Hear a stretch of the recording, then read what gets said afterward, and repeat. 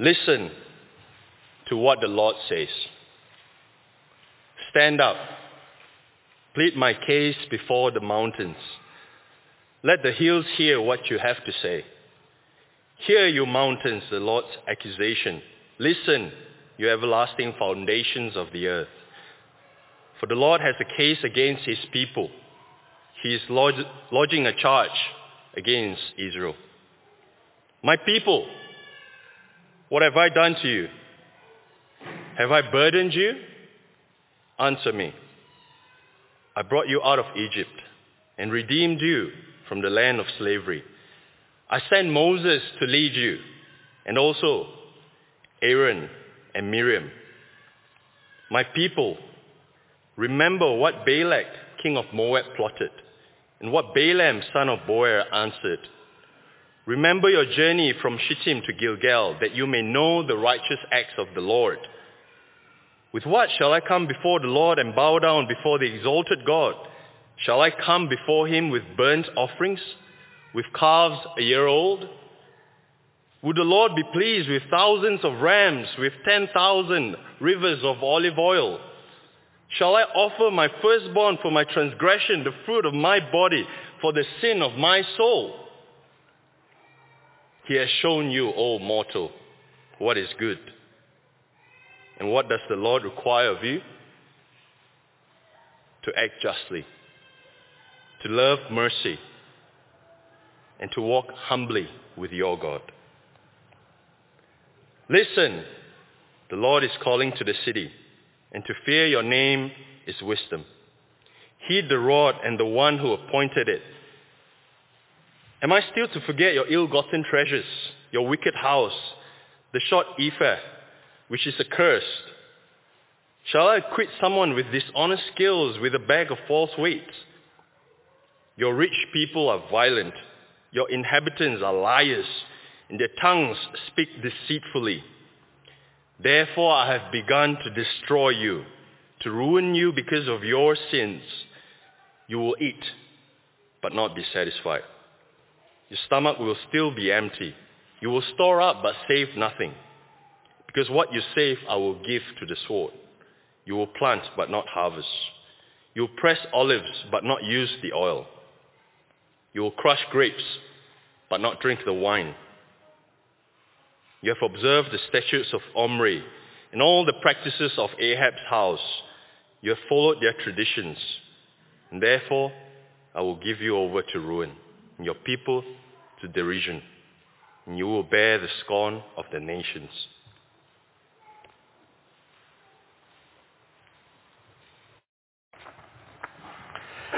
There's a campaign going on in the USA at the moment. It's funded by anonymous billionaires, designed by a kind of viral marketing company. It's called He Gets Us. He Gets Us. So there's billboards, bus stops, merchandise. The headline in the news reads, $100 million campaign aims to fix Jesus' brand from followers' damage. The campaign director, John Lee, he said, our goal is to give voice to the pent-up energy of like-minded Jesus followers who are ready to reclaim the name of Jesus from those who abuse it to judge, harm and divide people. Another leader in the campaign said, He Gets Us is a movement to free the story of Jesus from hypocrites and extremists. The campaign took this angle because their research found that in the USA, most Americans like Jesus, but are skeptical of Jesus' followers. And there's a similar kind of attitude here in our culture, right? So what's happened to people's perception of Jesus and people's perception of Jesus' followers that they would be so disconnected from each other? Well, it's largely because of people who have claimed the name of Jesus but have not been like him, right? People who say that they're a Christian but are unchanged by the Christian gospel. It's been a huge problem. It's been a huge problem throughout the 20th and early 21st centuries as we've seen the final decades of a kind of Christendom in our culture. When people are religious but not transformed by the gospel, that's a huge problem. And it's the problem of Micah chapter 6. So here's the question of the passage for us. Does our worship of God penetrate deep into our hearts and transform us? Or is our worship surface level, skin deep, unchanging? I wonder whether you've ever taken a bite out of an apple, beautiful, shiny, red apple. It's bursting with fresh juice as you bite in, only to feel the horrifying, mushy, slightly warm, pasty residue inside to show that this apple is rotten from the core. Right? You just know as you pull back and look down, what you're going to see will be horrifying. It's the worst, right? It's repulsive. And that's the state of God's people here in Micah's day. This is the why of Micah. This is the why of this passage. God's people are in the dock. This is a courtroom scene. Maybe you picked up that language as Kai read for us. God is the prosecuting attorney. And the charge against his people is decay inside, beneath a veneer of religiosity. A rotten heart under smooth skin. This kind of heavenly court scene here is a recurring tool that is used across the Bible. We see multiple court scenes like this. But have a look here at God's opening words from verse 2 as he brings his charge. He says, "Hear me, you heavens. Listen, earth." God's calling the mountains, the hills, the foundations of the earth as his witnesses to hear his accusation against his people. And then we can see his charge as we read through verses 1 to 5. Let me read those verses again for us. Listen out for the kind of legal language throughout this. Listen to what the Lord says. "Stand up. Plead my case before the mountains. Let the hills hear what you have to say. Hear, you mountains, the Lord's accusation. Listen, you everlasting foundations of the earth. For the Lord has a case against his people. He is lodging a charge against Israel. My people, what have I done to you? How have I burdened you? Answer me. I brought you up out of Egypt and redeemed you from the land of slavery. I sent Moses to lead you, also Aaron and Miriam. My people, remember what Balak, king of Moab, plotted, what Balaam, son of Beor, answered. Remember your journey from Shittim to Gilgal, that you may know the righteous acts of the Lord." God's reminding his people of all he's done for them. He's like a heartbroken father that's cared for them for centuries, and they're turning their backs on him. He's saying, "I did so much for you. I was so faithful to you. I loved you so well." He brings particular charges against them throughout verses 9 to 16, that latter part of our reading. Cheating, stealing, dishonest business, violence, oppression of the poor, lying and deceit, idol worship, following evil traditions. I was on a jury once for a pretty awful crime. And even just the reading of the charges took what felt like forever in the courtroom. And by the time they were finished being read, there was a kind of devastated hush over the room. That sense that if these charges are true, this is a deep and awful tragedy. And that's the mood here as God lays out his charges against his people. God's city, his people, has become a place and a people of wickedness and evil. Right? The city that was supposed to be a beacon to the whole world of the goodness of God's rule is instead just another den of injustice. The whole nation is guilty, no longer faithful, but righteous, but unrighteous, dangerous, corrupt. And the evil here is so deep, so ingrained that it's become systemic. The rulers are corrupt. The vulnerable are victims. Right? The sin of God's people is not only devastating the lives of its people, it's devastating to God. It's deeply and personally hurtful to God. Sometimes people question God's judgment of sin. So who is God to judge? Maybe this is you, right? Maybe you find it hard to understand or to worship a God who judges what people do. But look at God's heart here. See him for who he is. Tell me that he's not justified in his anger. The people that he loves is so corrupt that the most vulnerable among them are not cared for but oppressed. And this is a city full of corrupt businessmen, coldly, systematically exploiting the poor to line their own pockets, trapping the most vulnerable people in cycles of debt they can never extract themselves from. This is a city full of immorality, people who say the name of Yahweh in one breath and in the next indulge their own desires, lie, cheat, steal. This is a city full of everyday people who turn a blind eye to those in need around them, hoarding more than they need while the homeless beg for bread outside their front doors.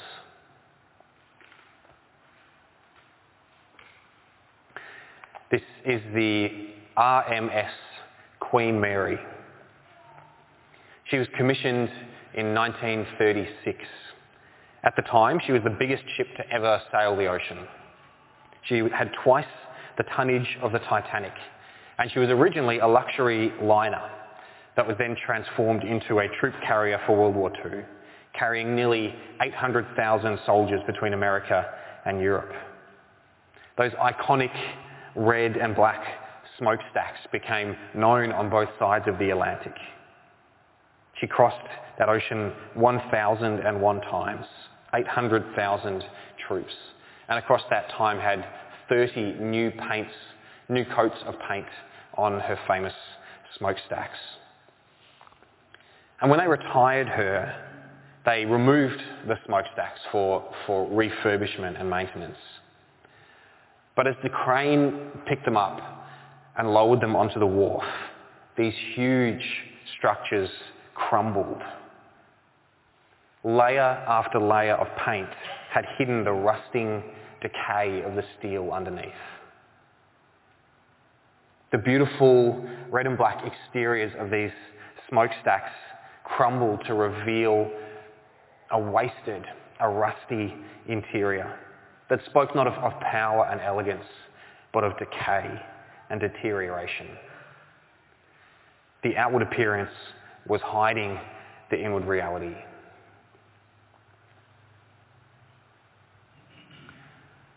God wants something better than that for you and for me. God wants something better for us than empty religious practice without heart transformation. He wants something better for us than what the people of God in Micah's day were bringing.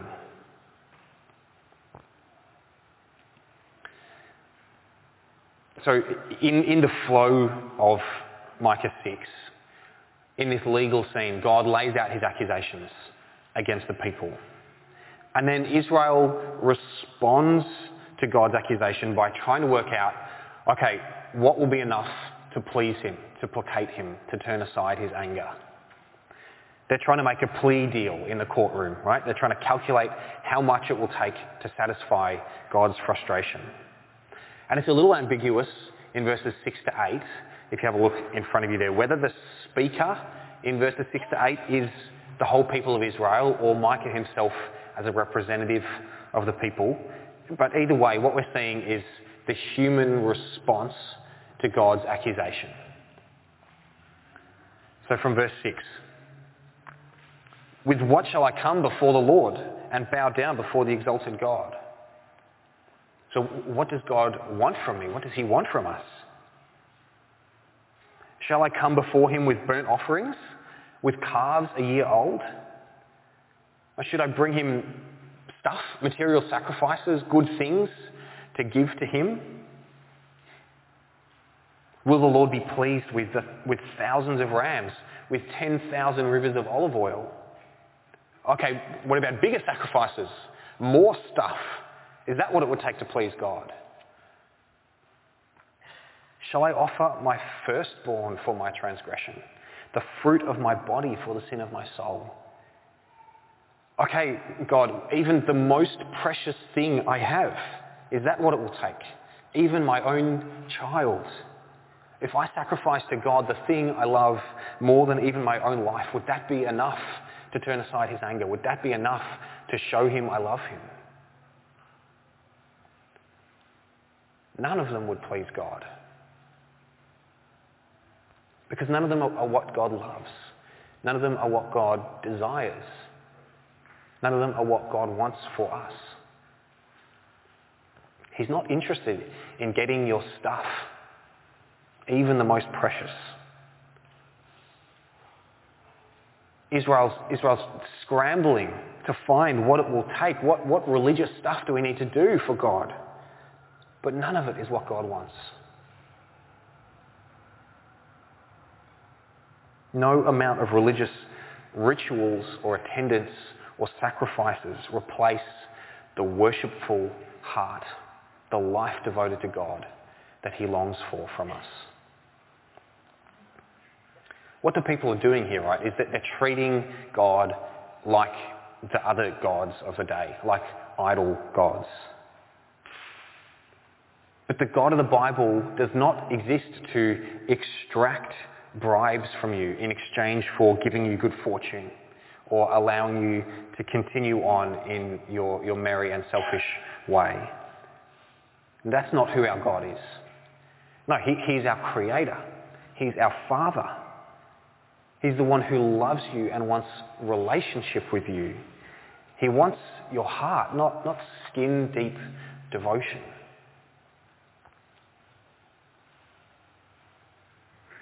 If God isn't interested in sacrifices or religious rituals from his people, what is it that he desires?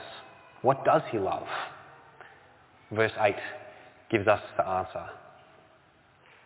He has shown you, O mortal, what is good. And what does the Lord require of you? To act justly and love mercy and walk humbly with your God. He has shown you, O mortal, what is good. And what does the Lord require of you?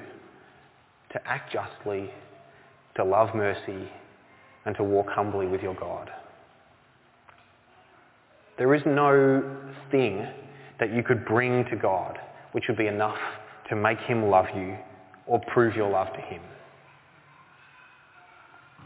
Because here's the gospel, right? You don't have to. You don't have to bring something to God that's enough to make him love you or prove your love to him. He loved you before the creation of the world. He loved you before you took your first breath. He loved you as he took his last breath on the cross to save you and make you new. He has shown you his love. He has shown you, O mortal. He's shown you on the cross and in the empty tomb that he is not a God who wants your stuff, he wants your heart. This verse 8, is one of those verses, right, that makes it onto bumper stickers and posters and church buildings and campaigns. This verse stands as the motto over the alcove of religion in the reading room of the Congressional Library in Washington. Numerous kind of accolades have been showered on this verse. One scholar says, this is the centre of all the commandments as the prophets understood them. Another says, this is the finest summary of the content of practical religion to be found in the Old Testament. And rabbis who commented on this verse in the early centuries of the Christian era called it a one-line summary of the whole law. What do you reckon? He has shown you, O mortal, what is good. And what does the Lord require of you? To act justly, love mercy, and to walk humbly with your God. That's what a transformed life looks like. That's a life lived in response to God's love. Is that what your life looks like?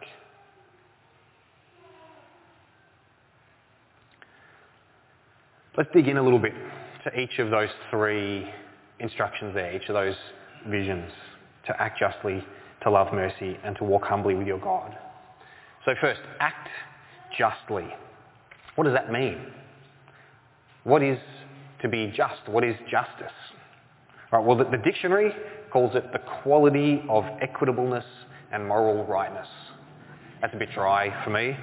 The Bible has a much richer meaning of the word justice. It carries a whole lot of ideas like right relationship, of bringing wholeness, of aligning reality with the heart of God.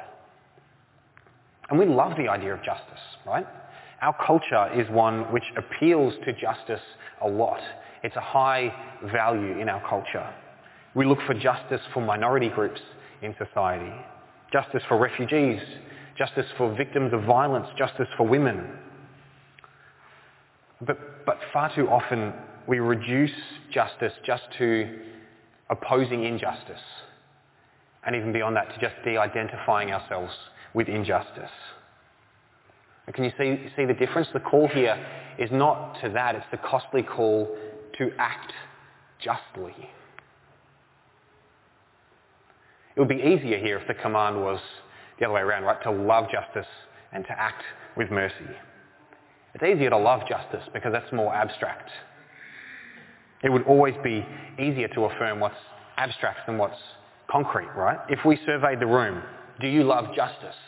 Everyone's going to say yes, right? No one is going to say no to that. But if we surveyed the room and asked, how are you acting for justice? I think we'd get more patchy results. Acting justly makes a greater demand on us.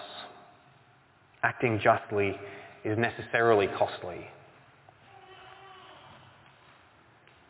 And so is it to love mercy. The word for mercy here is the word hesed. Maybe you've heard that word before. It's kind of one of the Bible's big words. It's the word that the Bible uses for God's covenant love to his people. Love which is faithful and deep and enduring. The kids' Bible that I read to Bella calls it God's never stopping, never giving up, unbreakable, always and forever love. His hesed love. Right, and like God's justice, God's mercy is costly. It's because of that hesed mercy that Christ died. And for us, if we would show never stopping, never giving up, unbreaking, always and forever love, that doesn't come cheap. Act justly, love mercy, walk humbly with your God. To live like that, to live justly and with mercy is a way of life. It's a walk with God. And we walk humbly with him as we are aware and dependent on his power in us. We walk in step with him, looking to him for the power, the strength, the rest that we need. The life which God loves and requires of us, in the language of Micah 6:8, is one that can only be lived by his power, never by our own. God doesn't want your stuff. He doesn't want a bunch of surface level religious practices. What does he want? What does he love? What does he require? Your heart. your transformed life of justice and mercy, to walk humbly with him. So how deep does your faith in this God go? Is it skin deep, or does it transform your heart? How much does your religious practice, the things that we do, actually penetrate down through your skin in deep and change the way you live? I see people unchanged all the time, going day to day, week to week, doing religious stuff, but unchanged from the inside out. Is that where you're at? Does your faith, does your religion transform you? You might ask it like this: apart from the times when you are doing religious activities, like going to church or to your Connect group, apart from those kind of particular periods in the week, would your life look any different if you weren't a Christian?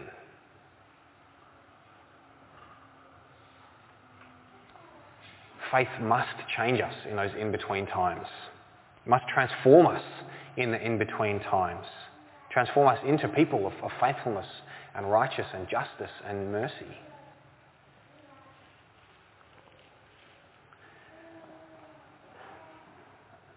Here's the good news. Here's the gospel. Though our faith was skin deep, God reached into our hearts. When we didn't love him, he loved us. God acted justly. God loved mercy. He did it in the person and the work of Jesus, the one whose own life was the perfect expression of this vision for life. Jesus lived out true justice and mercy, truly walked with God. And then through the cross and his resurrection, he made a way for us to join in that walk with him. His Spirit in us empowers us to live the way God calls us to live. That's why this passage is gospel and not works. Right? God isn't giving us here a standard that he expects and then watching us to see if we'll make it. No. He kneels down to help us. He enters our world. He lives our life. He makes the way for us. He leads us through it by the hand. In his love for us, God changes us. As Leighton Ford said, God loves us just the way we are, but too much to leave us that way. Or as Spurgeon wrote, only through faith in Christ does someone learn to do righteously and to love mercy and to walk humbly with God. And only by the power of the Holy Spirit sanctifying us to that end do we fulfill these divine requirements. God does not want skin-deep worship. He wants heart transformation. And he makes the way for that to be true in us. So,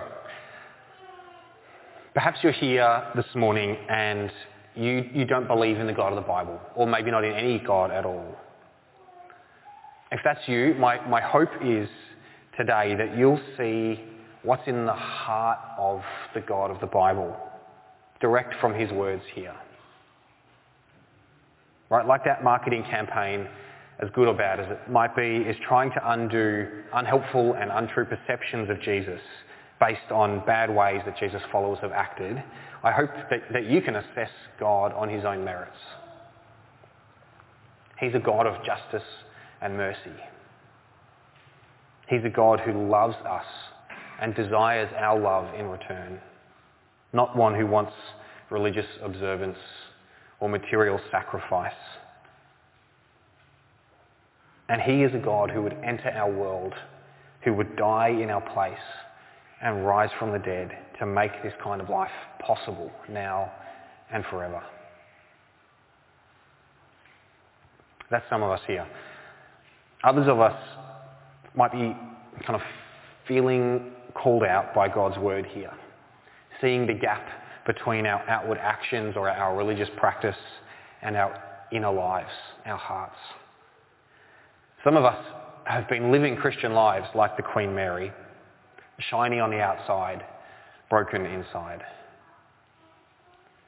For those of us, know that Micah 6 is not a word of condemnation for you. It's a word of hope. It's an invitation. Jesus went ahead of you to live that perfect life that you couldn't live, that I couldn't live, that none of us could live. He did it for you.